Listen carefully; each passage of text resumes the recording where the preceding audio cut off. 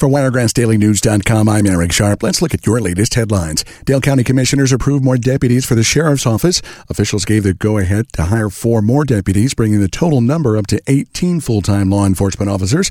In an effort to recruit more employees, County Commissioners also recently approved a higher starting pay for incoming deputies. Governor Kay Ivey yesterday joining dozens of education supporters in a rally for school choice. In a speech outside the Capitol, Ivey said the top priority for the upcoming 2024 session of the Alabama legislature should be the passage of the so-called Education Savings Account bill. The legislation session begins February 6th.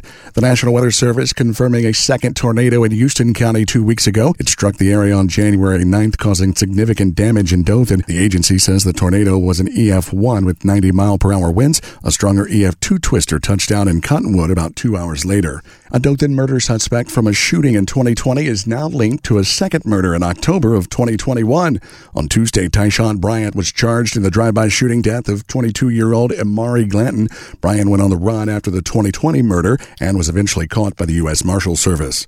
Today's a big day in the ongoing legal dispute of medical marijuana licenses in Alabama. The judge in the case set another hearing after issuing a temporary restraining order earlier this month. The process has been challenged in court by applicants who were denied licenses, and a current injunction prevents the state from issuing any new licenses.